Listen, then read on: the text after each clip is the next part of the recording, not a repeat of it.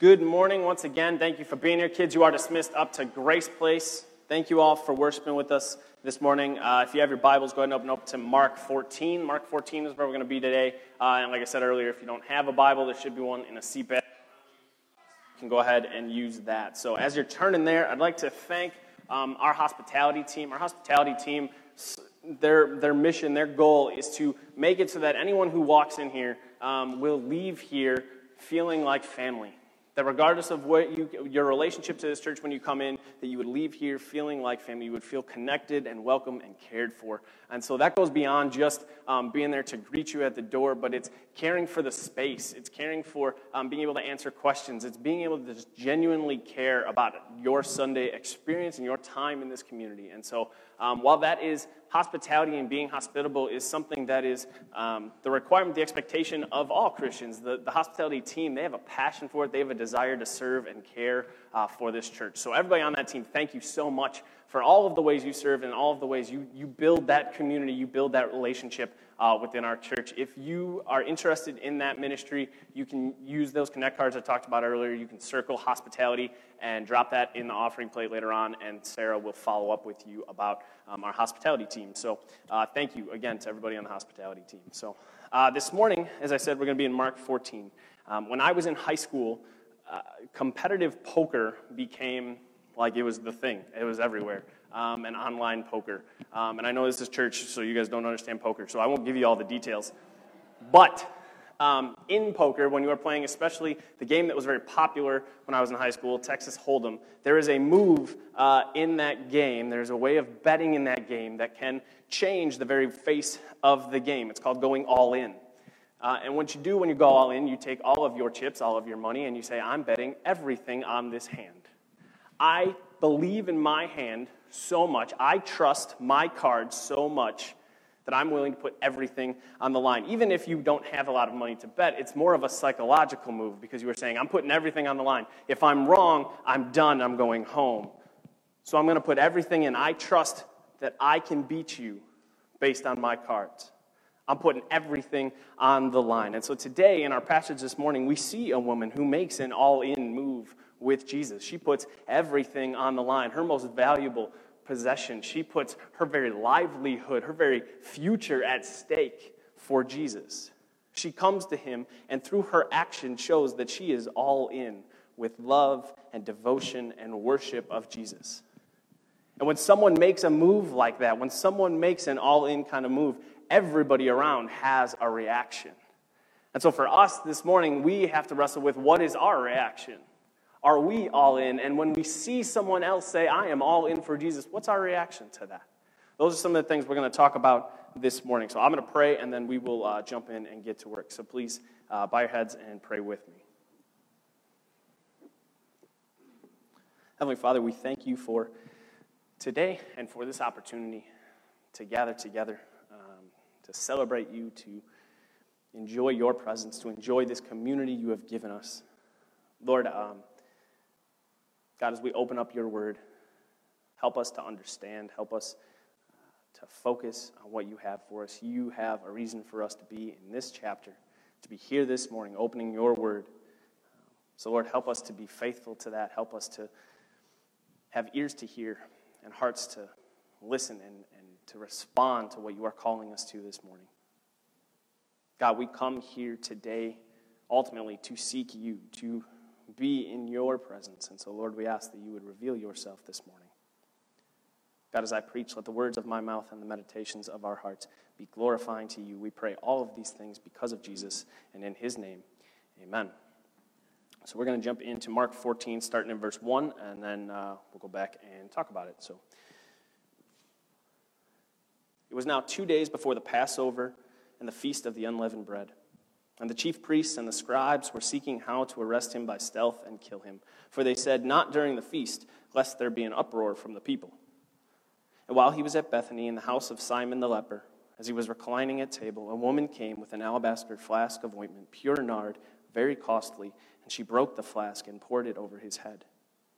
There was some who said to themselves indignantly, why was this ointment wasted like that?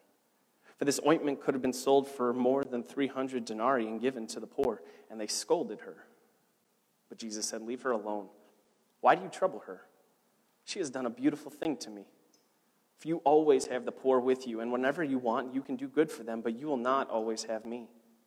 She has done what she could. She has anointed my body beforehand for burial.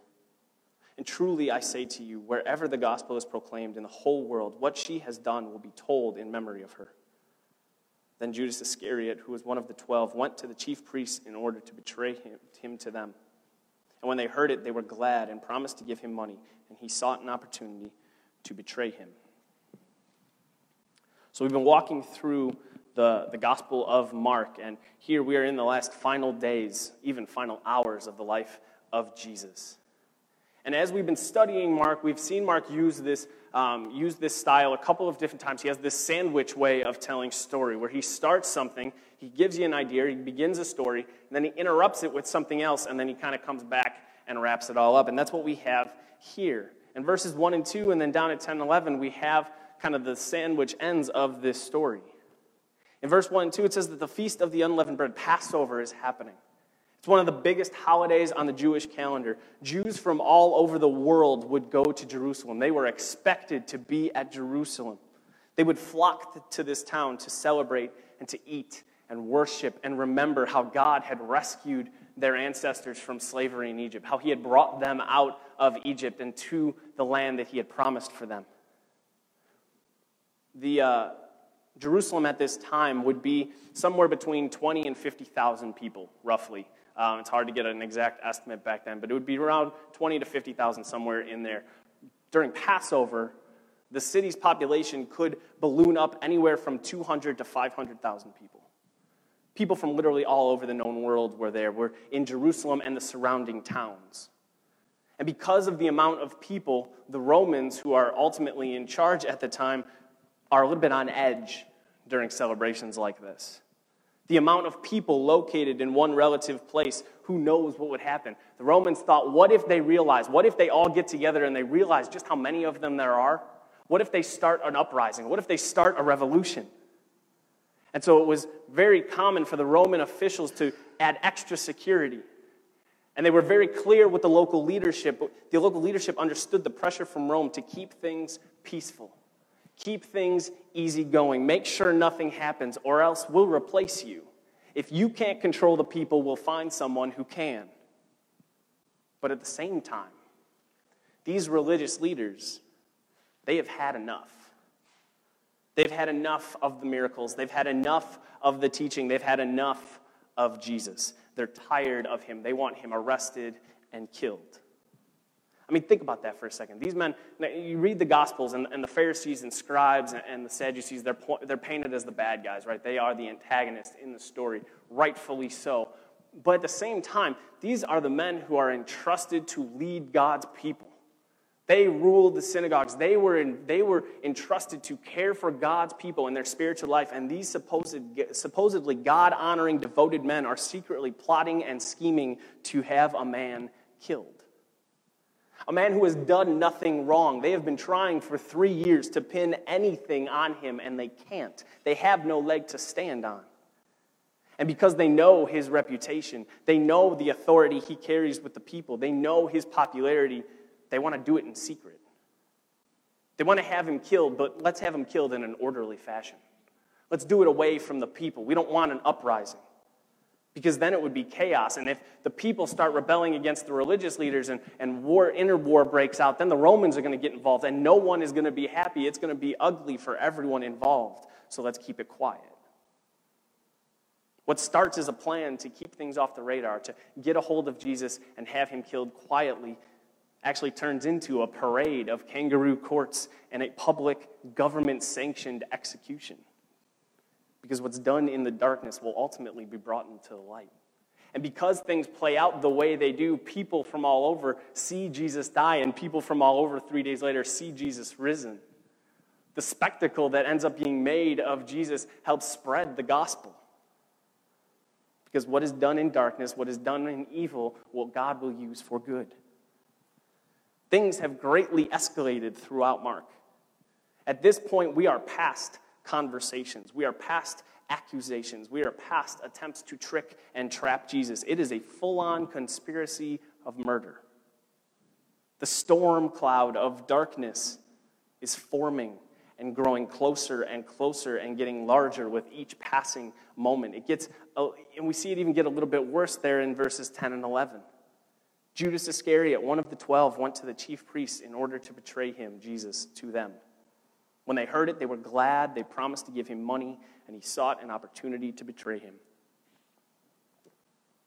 One of the 12, one who saw and heard and experienced Jesus in an intimate, close way that very few had.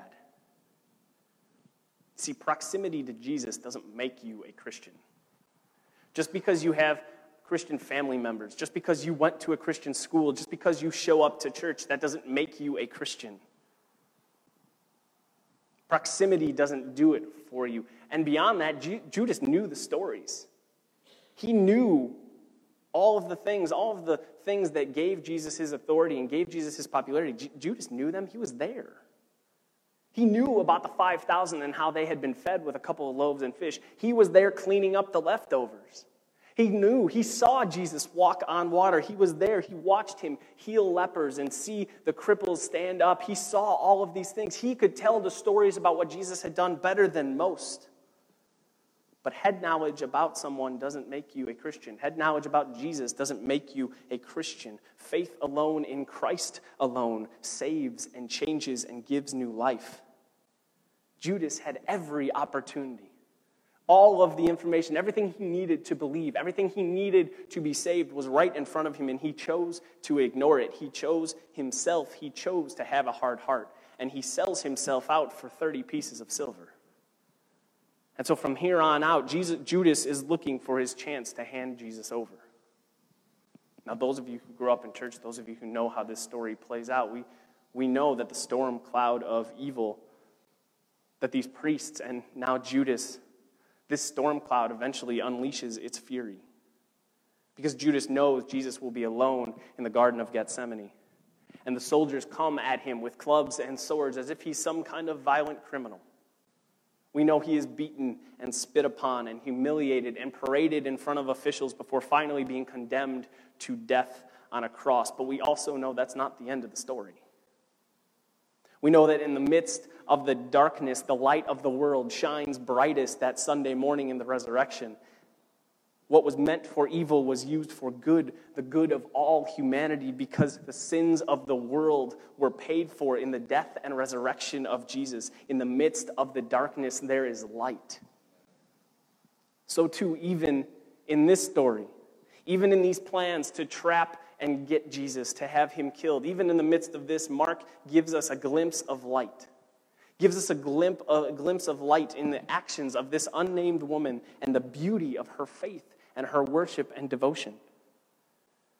And so we see in verse 3 that Jesus is in Bethany, in the house of Simon the leper. And he's reclining at the table, and a woman shows up. He's in Bethany. We've seen this the last couple of chapters. He's been commuting into Jerusalem during the day and staying in Bethany at night. Again, thousands upon thousands of people are in this small town, and so he's staying out as far away from the crowds as he can be, really. He's been setting up camp outside of the city of God, removed from Jerusalem. He's at the house of Simon the leper. That's all we know about him. You can go dig in. All kinds of people have all kinds of theories about who this guy was. Really, this is literally all we know about him. His name is Simon the leper. Maybe the readers knew him, right? Maybe the first original readers of Mark knew who he was. We assume he's a man who had leprosy, but he's been cured. Maybe he was cured by Jesus. We don't really know. But he probably doesn't have leprosy anymore because they're not going to be living in Bethany.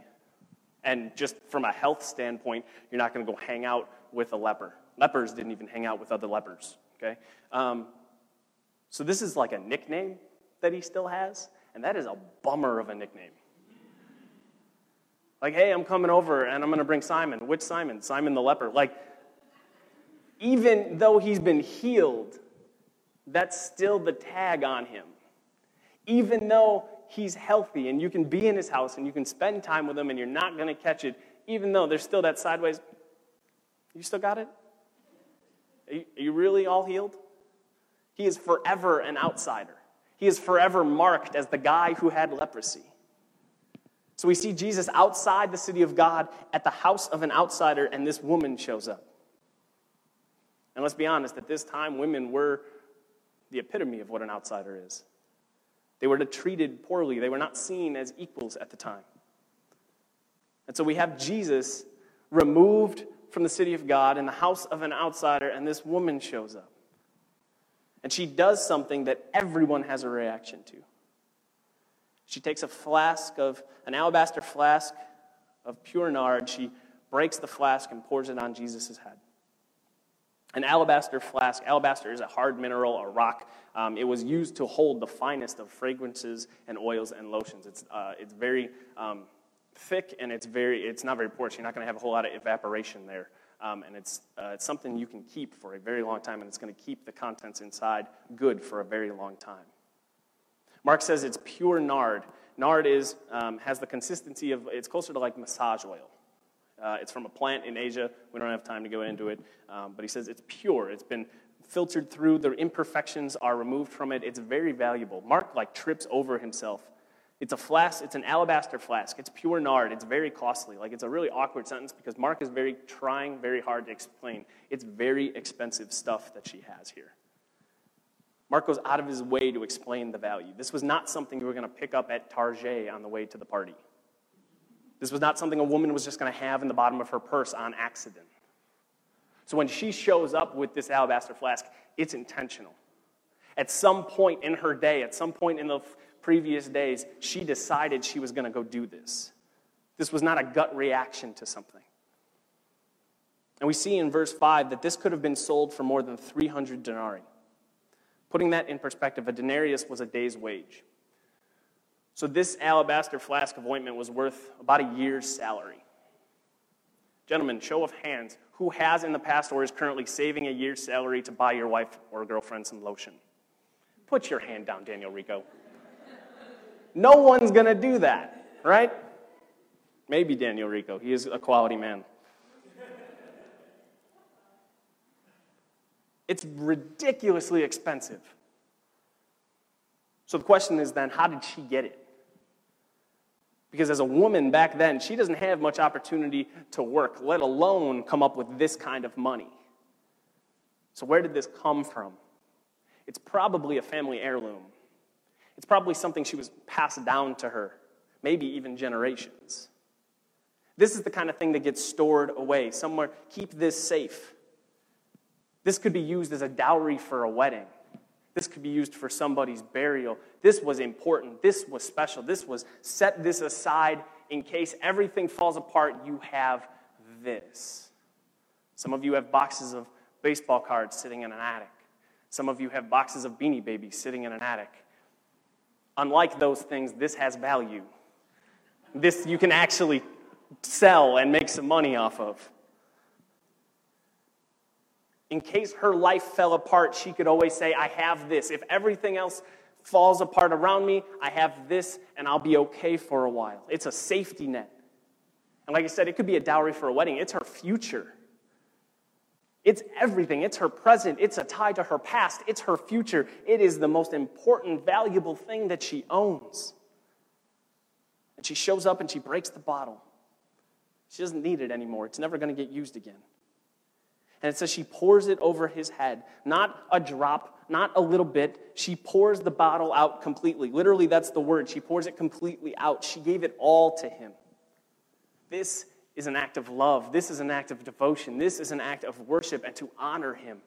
She held nothing back. This was not, I'll give Jesus a little bit, but what about me? I'll give him some, but I got to protect me. I'll give him a couple of drops, but I got to take care of me. I have to make sure my future's okay. But the bulk is mine. I'll give him some of it, but it's mostly mine. This is pure devotion to Jesus. This is her all-in moment. Jesus, whatever this is worth, you are worth so much more. And you are worthy of this kind of honor. You are worthy of this kind of worship and so much more. If you read John's gospel, he tells us the same account. And it says when she did this, she poured it on his head and she pours it on his feet. And then when she did it, the smell of the ointment lingered and filled the whole house. Nard, there's a couple of different variations of it, but it's usually a very sweet smell. So often it smells like lavender. To pour out a whole bottle like this in what would have been a very small one-room house in Bethany, the whole place would have smelled like it. And long after this encounter, long after these events, it still would have smelled like this. It still would have been in the air. Everyone in that room got a little bit of her worship on them. You know, you go to that restaurant, you go to that, especially like the Grecian restaurants, you walk out of there and like you still smell like the restaurant. Or like you sit by a fire and you still got that smoky smell the next day. That's what this is. This ointment, it would be so fragrant, so pungent that it would stay on your clothes. The people who were there would be walking away that night or the next morning and still have a little bit of that smell on them. This kind of worship leaves an imprint. It leaves a mark on people just by being around it. But what kind of reaction do the people have? Do they want that smell on their clothes? It says in verse 4 that they were indignant. Why was this ointment wasted like that? Indignant is angry, disappointed, discouraged, and frustrated. Earlier on, we saw in Mark when the children are running to Jesus and the disciples stop the children from getting to Jesus. He scolds the disciples and he is indignant with them. He's disappointed, he's discouraged, he's frustrated, and angry with them. Why was this oil wasted? What kind of question is that? Because let's be honest, it doesn't tell us exactly who is involved in this conversation, but this is the last couple of days of Jesus' life. This is right in and around Passover. It's a small house. Yeah, Simon the leper's probably there, but when we talk about who's speaking here, it's the 12. It's Jesus' disciples. In John's gospel, we know it's Judas who is the one leading the charge with these accusations.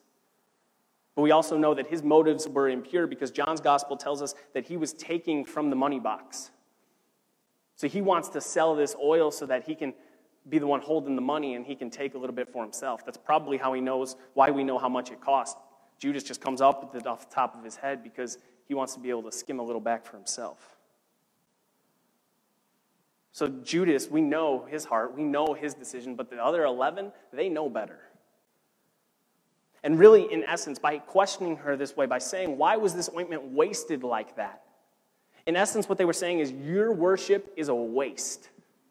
Your devotion to him is a waste. It's wrong. It's too much. It's too big. They scolded her. They talked down to her as if she had done something wrong. That word scolded is literally to snort like a horse. See, sometimes when we're around people who are truly devoted to Jesus, people who are excited about their faith, it can draw out in us a negative response based on the places our faith is weak. So when you're around that person who says, you know what, I'm going to live differently. I'm going to set up my finances in a way that glorifies God. My God is generous, so I'm going to be generous. I'm going to be generous with the way I spend my money. I'm not going to be frivolous with it, but I want to be generous because our God is generous. And you say, well, it's not very practical. And it gives a little twinge in your heart about your own generosity.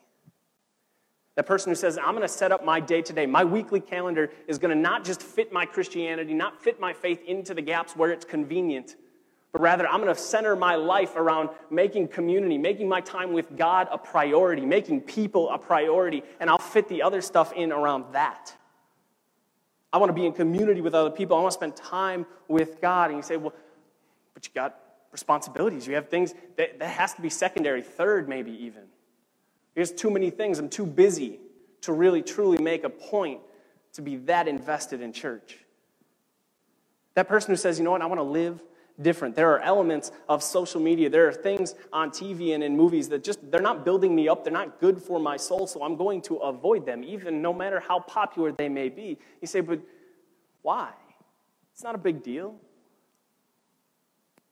I'm going to avoid putting myself into places that are easy temptations for me to sin. Even if that means I'm going to miss out on socializing with some people, I'm going to try and keep myself in a place where I'm not going to make stupid decisions.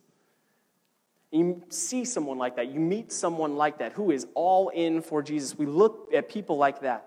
People trying to live countercultural, counter to the world, and we call them fanatics. We say they're living to the extreme, and we write them off because we see in them the places we fall short.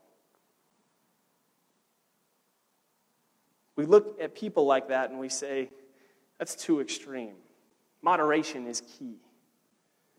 Rather than looking and examining our own hearts and souls, it's easier to say they're too intense.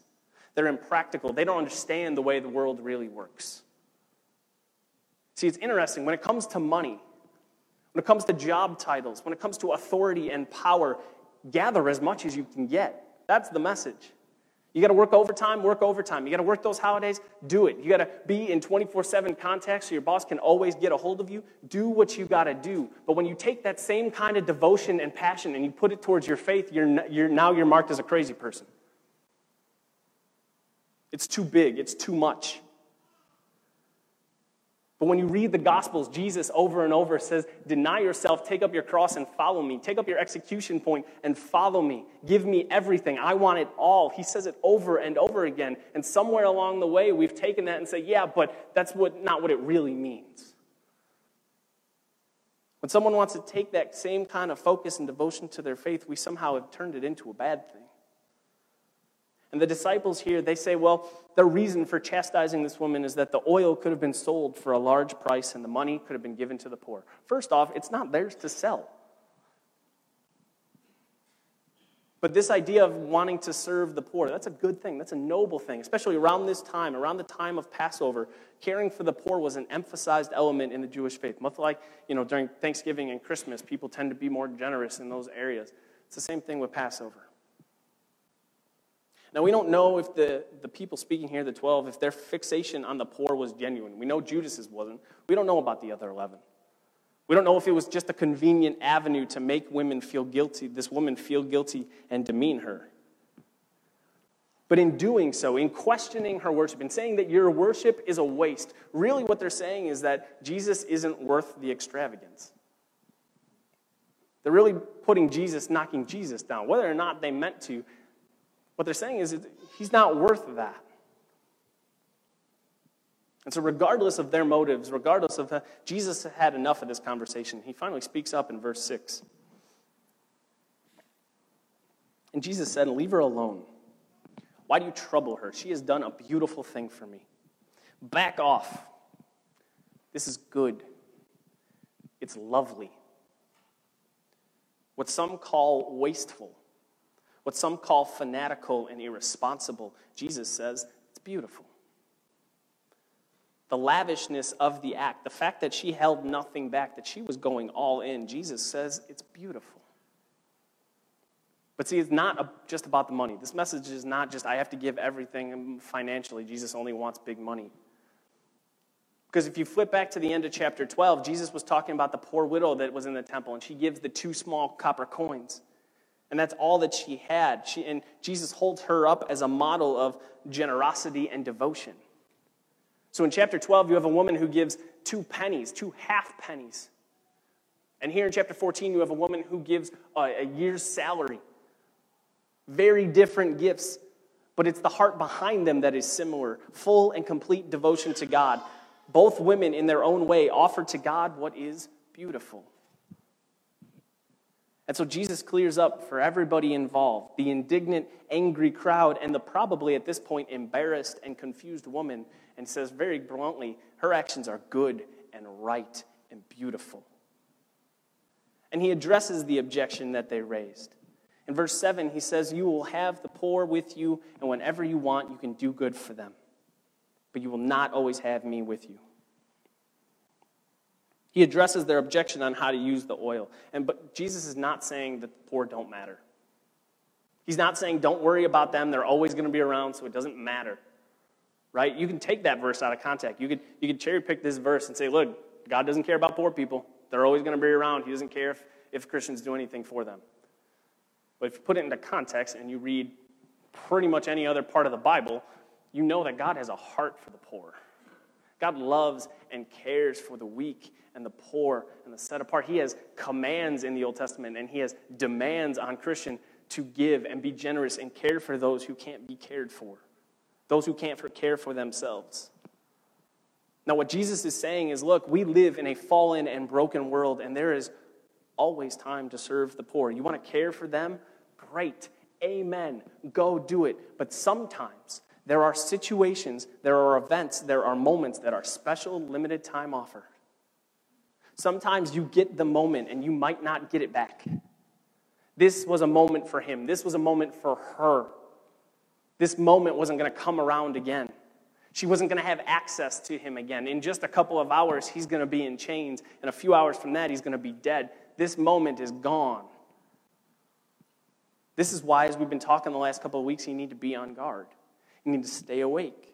Be engaged and paying attention in this life, because you don't know how long you have. You don't know how many interactions you have. You don't know how many interactions that other person has left.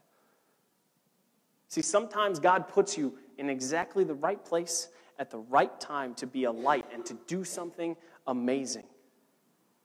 Ephesians 2:10, Paul says that we were created in Christ Jesus to do good works, which God prepared beforehand that we should walk in them.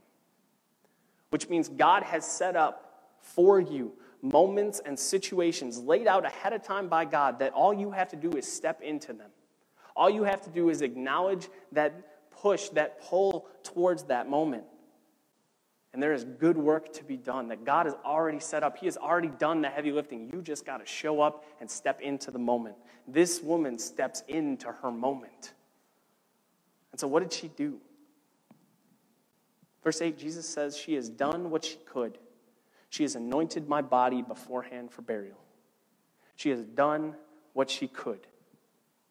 She has done what was available to her at the moment. Too often we think, well, what can I do to impact the kingdom?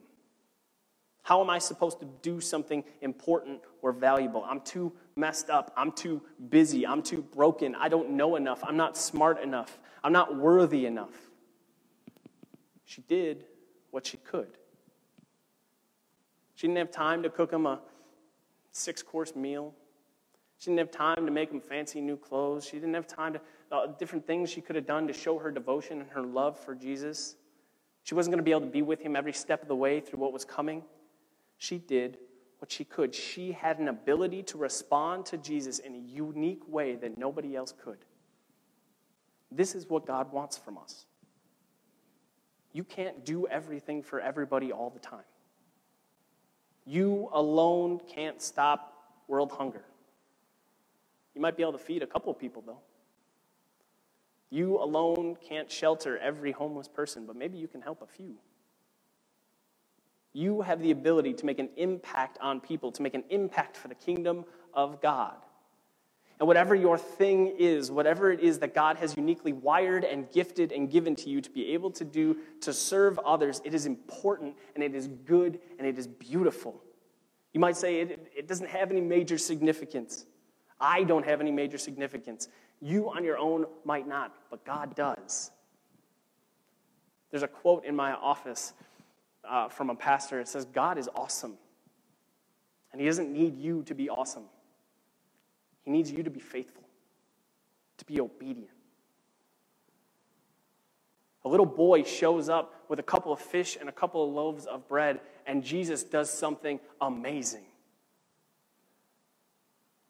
Moses was an old shepherd with a stutter, and because of God, he is able to lead God's people to freedom. A couple of jugs of well water, Jesus turns into wine and is able to bless a whole community. God can do amazing things with simple elements. He can take your little thing and make it go so much farther than you could ever dream if you will just show up. She did what she could in the moment. What can you do? What can you do today? How can you serve? How can you worship God in your life this afternoon, this evening, in a way that is unique to you, that you have the ability to care and love and support and worship God through your actions, through the way he has gifted you and wired you and made you? What can you do today? But it's not just that she did what she could. Jesus says, she has anointed my body beforehand for burial. Jesus says that what she has done here goes far beyond just pouring some expensive oil out on my head.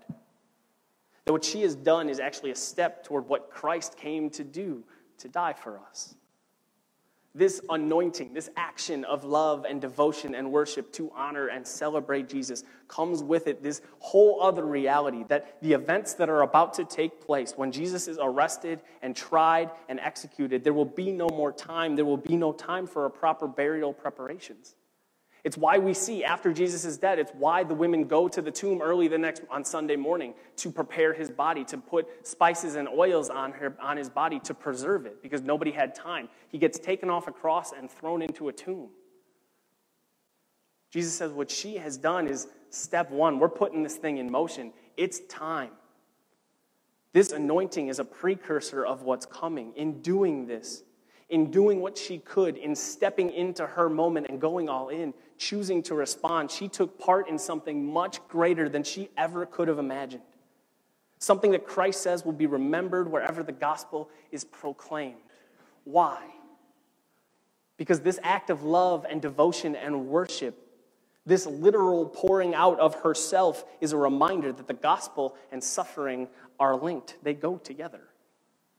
The gospel is the good news of a really bad day. It is the good news that Jesus Christ, God in the flesh, died for our sins and rose again, displaying his absolute power and authority over all, so that there is now forgiveness and new life for all who believe here, now, and in eternity. And for that new life to happen, for that forgiveness to happen, Jesus had to go to the cross, had to suffer, had to die. That dark storm cloud that surrounds this story of light that we saw in the beginning, it is closing in quickly, and that storm does eventually hit, and the darkness and evil carry out its wicked plan. But in the suffering and death of Jesus, there is good news. Good news that our sins have been dealt with, and that in the resurrection there is good news of the power and glory of Jesus that cannot be stopped, quenched, or defeated.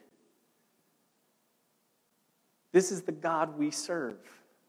The God who defeated sin and death and hell and the grave. The God who is matchless in awe and wonder, who is mighty and powerful, who is trustworthy and faithful.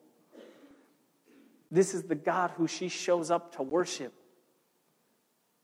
And this reminder of who God is, let that be a catalyst to examine your own life. Find the areas where you, like this woman, can do what you can to serve and to worship Jesus, regardless of the size of your worship, regardless of the size of the action of what you can do. Realize that God will always take honest, humble, genuine acts of obedience and worship, and he will stretch those results farther than you could ever dream. This woman had her opportunity, she had her moment, and she went all in with Jesus. And she's honored because of it. Will you, when you have the moment to do what you can, go all in with Jesus? I can't answer that for you. So why don't we spend some time praying about that? Let's pray.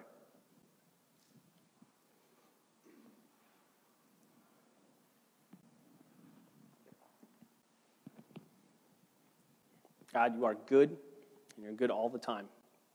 Even in the midst of darkness, even in the midst of chaos, even when it looks like the storms of life are going to ruin everything, you are good all the time. You are light all the time. God, give us hearts that want to serve, want to love, want to worship you all the time. Give us eyes to see these moments that you have set up ahead of time for us to step into. Give us the boldness and the courage to step into them when we feel that push, when we feel the Holy Spirit telling us to move. Give us the boldness to respond. Lord, for some today, that moment to step into is that first moment with you. Lord, if there's anyone who hears this, who doesn't know you, who doesn't have a relationship with you, who hasn't put their faith in you and you alone, in the life and death and burial and resurrection of Jesus, and what he has done and that alone, Lord, I pray you break down whatever walls, whatever barriers, whatever things that are holding them back. Lord, I pray that you reveal yourself, your trustworthiness, your goodness. Reveal yourself to them so that they can step into that moment, so that you can then show them how many more moments the way that you have created them can affect other people. God, you have put value in us just by being us. Lord, give us the hearts, give us the minds, give us the intentionality to take that value and to worship you with it. To step into those moments you have created for us. And Lord, in those times and those places where we are confronted with the areas of our life, where the areas of our faith are weak, help us to not run from those weaknesses, but run rather to you and ask you to fill us up in those places, to make us strong where we are weak. Lord, as the man says when he interacts with Jesus, I believe, help my unbelief. Lord, there are areas in our lives, there are areas where we don't completely trust you, whether that be relationally or financially or any different number of ways. Lord, help us to trust you. Help us to remember how trustworthy and good you are, how you are always going to keep your word, how you are always faithful, how you are always the good dad who cares for his kids, who is gentle and strong and passionate and loves us and wants to see us live into the best life, the life that glorifies you. God, as we go out into the world, Lord, I don't even want us to wait until tomorrow morning, Lord. Today, show us moments. God, give us a moment today where we can step into, where we can worship you through the way we interact with others. Give us the boldness to do it. Help us to be the lights of the world you have called us to be. We pray all of these things because of Jesus and in his name. Amen.